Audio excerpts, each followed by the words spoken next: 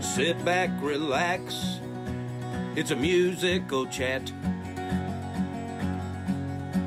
We can all get along if we just sing this song.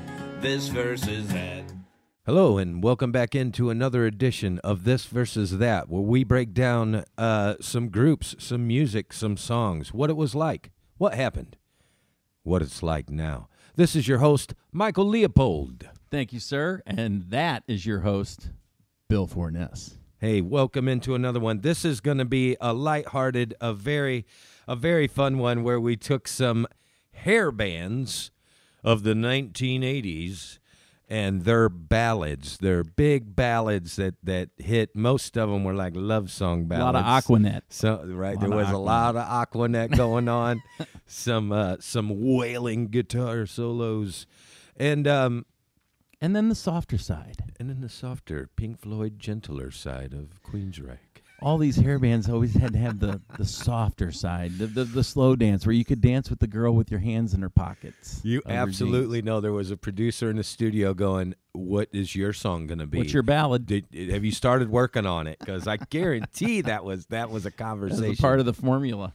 So let's see, what we tee it up with. Motley Crue's Home Sweet Home or Bon Jovi's Wanted Dead or Alive.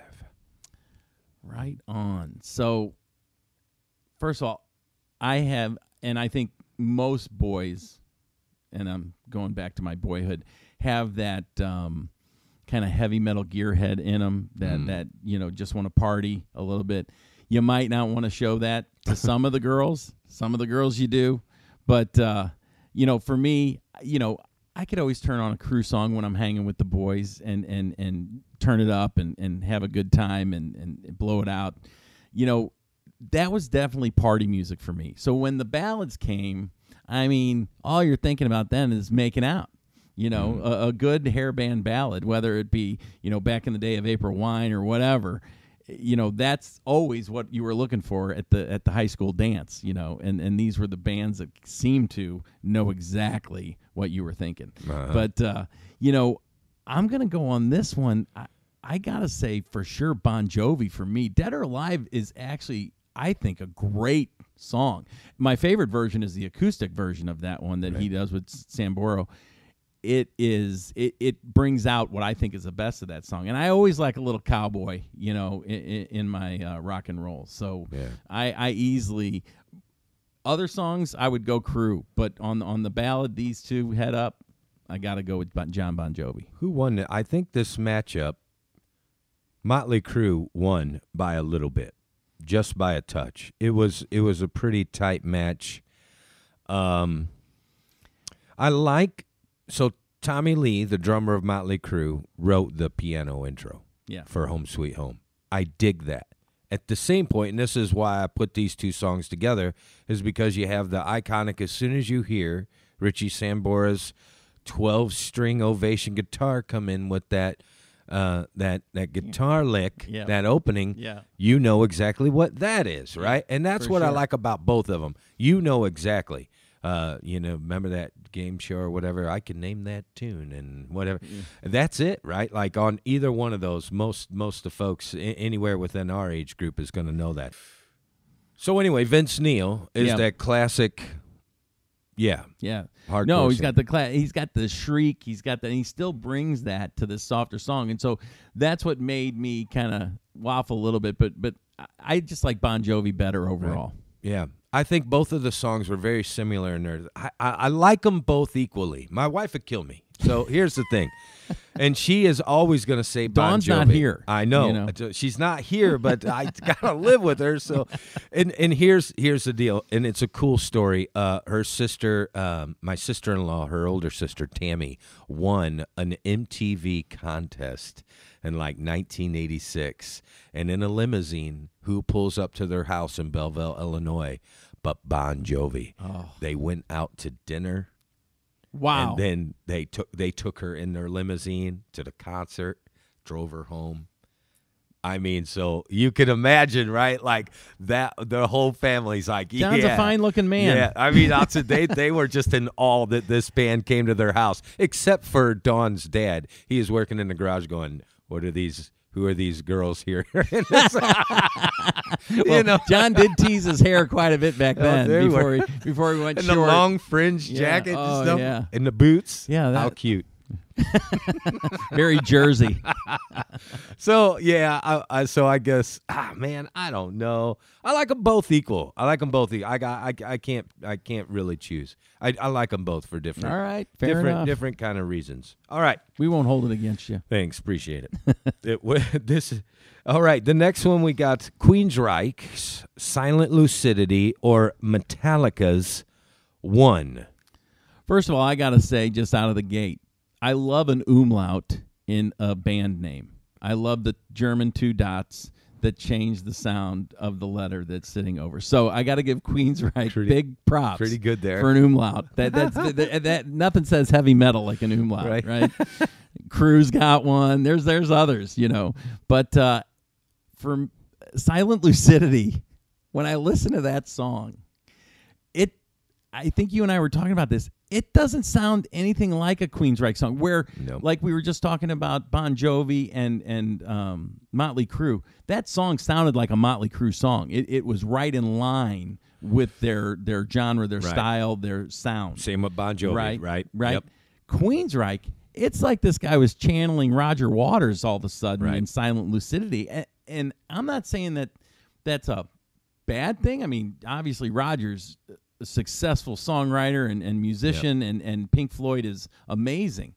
Right. But I think you got to try to stay in your voice. And so that one, they kind of lost me on that one. And so Metallica, on the other hand, I thought One, from the opening sounded just like Metallica. Now, definitely later in their game, or for some fans of Metallica at a crossroads that I think you'll go into maybe a little more. But I like this song. I think that this is an easy winner over Queensryche in this matchup.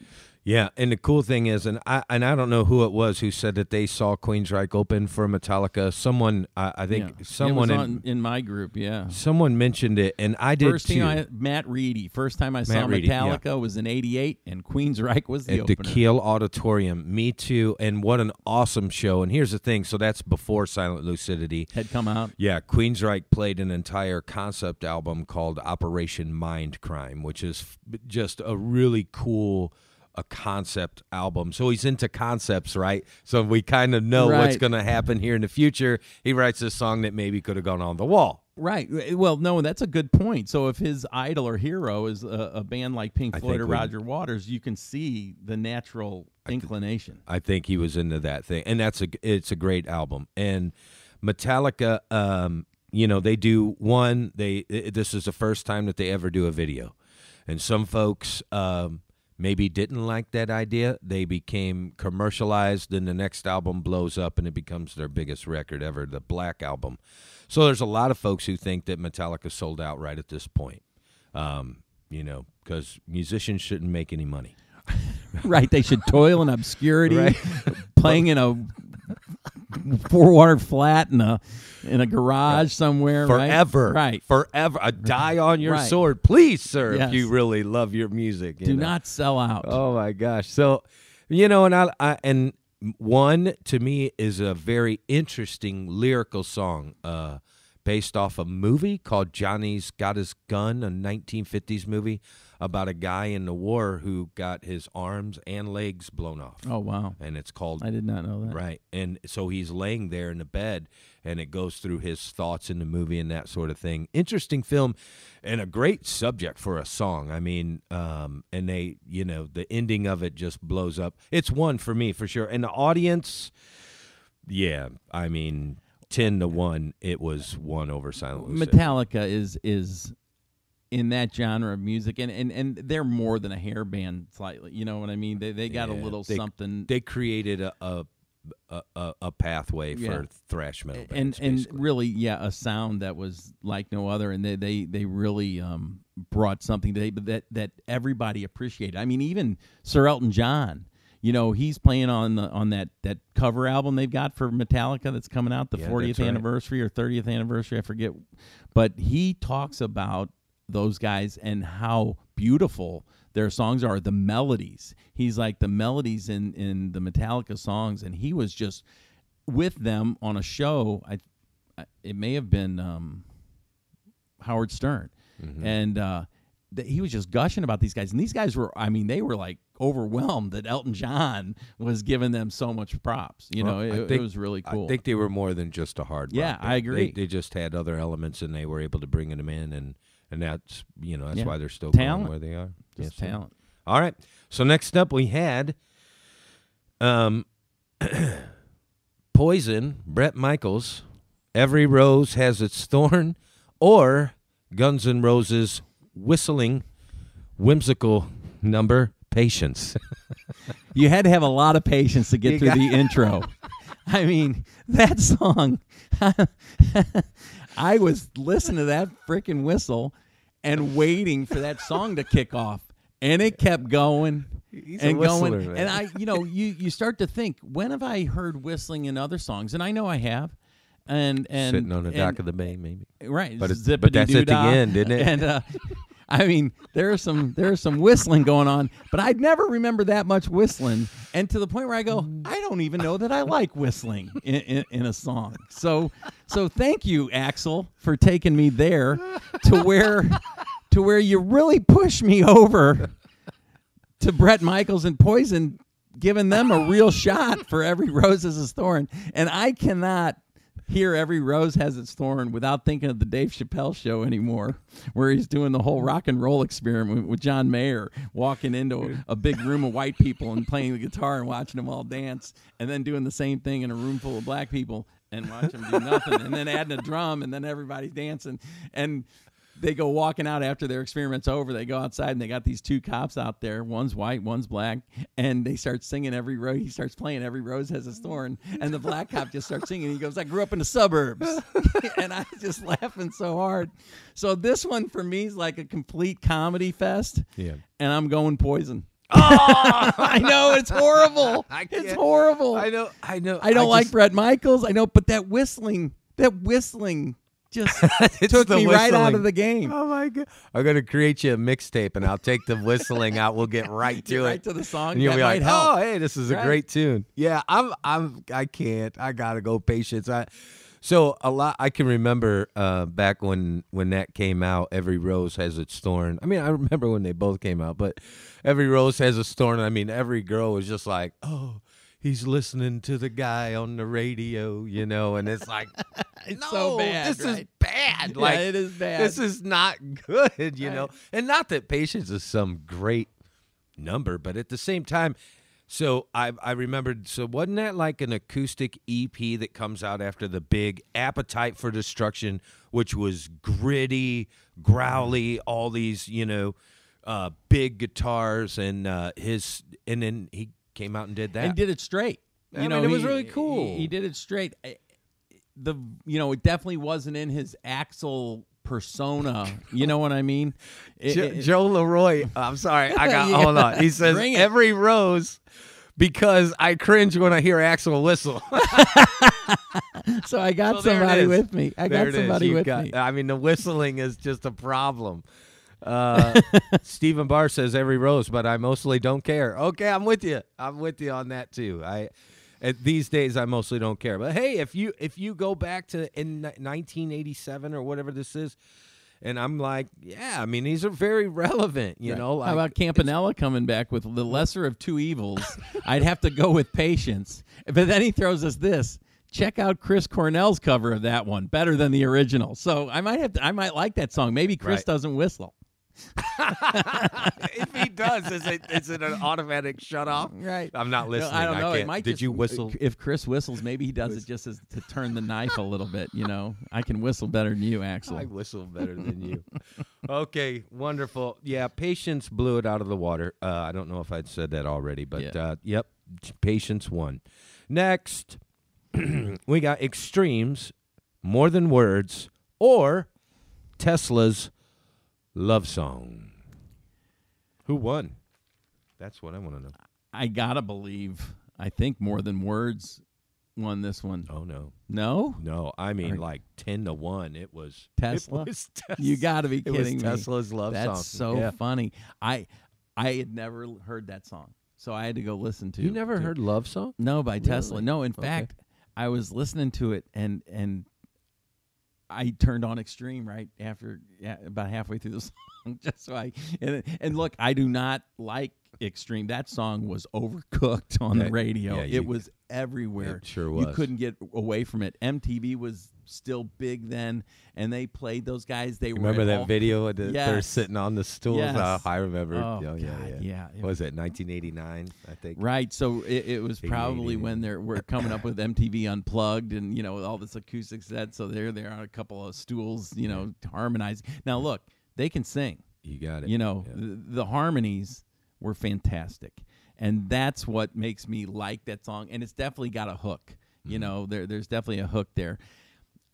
I was never a Tesla fan, so it's probably not even fair, this matchup for me, because I was not able to give them a real, listen to give it fair. I just jumped to what I knew in this case. So, okay, I'm going to go with whatever you go with here, because you, my friend, are a heavy metal god from when you were a young man. I know that was the big influence. It was. I mean, so I'll say that. So I'm a huge Nuno Bettencourt fan, which is the guitar player singing those backup vocals on More Than Words. And all their other music, I mean, the guitar is just phenomenal. I mean, and he's still around. I don't think the band performs much anymore, but he's still out there performing and giving clinics and stuff. But, I mean, his writing on those albums were fantastic. So, and I like that song better. I mean, just constructually. I know it was overplayed for sure. Constructually, I like it better. At the same time, a song, and I like Tesla, but even does it stand the test of time? If you go listen to them perform now, especially that song, he can't sing like that now. But More Than Words, those guys, and there is some footage of not too long ago, maybe 2015 or so, that I looked up, and it sounded great. It sounded better. Those fellows look like they took better care of themselves. I think they may have took better care of themselves. Yeah, they look like that they knew their voices were important, and they didn't overdo it with the smoking and the carousing. Yeah. All right, and then lastly, we had Skid Row's I Remember You, or Cinderella's You Don't Know What You Got Till It's Gone. I shouldn't have done that. Yeah. But I did it anyway. Yeah, I'm without a doubt Cinderella on that one. I had some friends that were totally into Cinderella, and I heard that song plenty in the backseat of cars.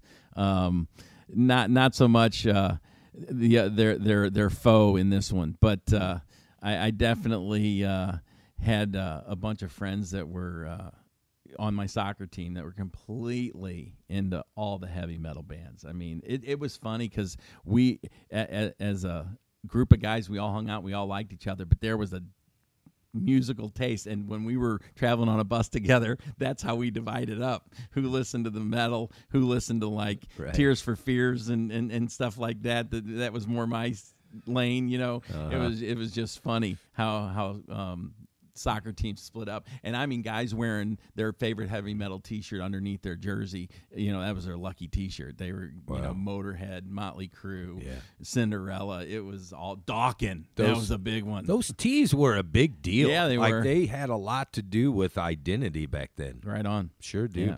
Yeah. Who'd you pick? I picked Cinderella. Cinderella. Okay. I'm man. I definitely, for just the quintessential hairband ballad, I gotta go Skid Row. Sebastian Bach's vocal, I mean, huge, great name, by the way. It's Skid Row, yeah. And they had some pretty good music. I mean, the first and second albums were decent, had some good songs. 18 in Life was actually, I thought, a cooler ballad song than I Remember You. It was still a little cliche in what it was, but it was always, if you had a breakup, these were the songs you kind of went to and you would sit with, right?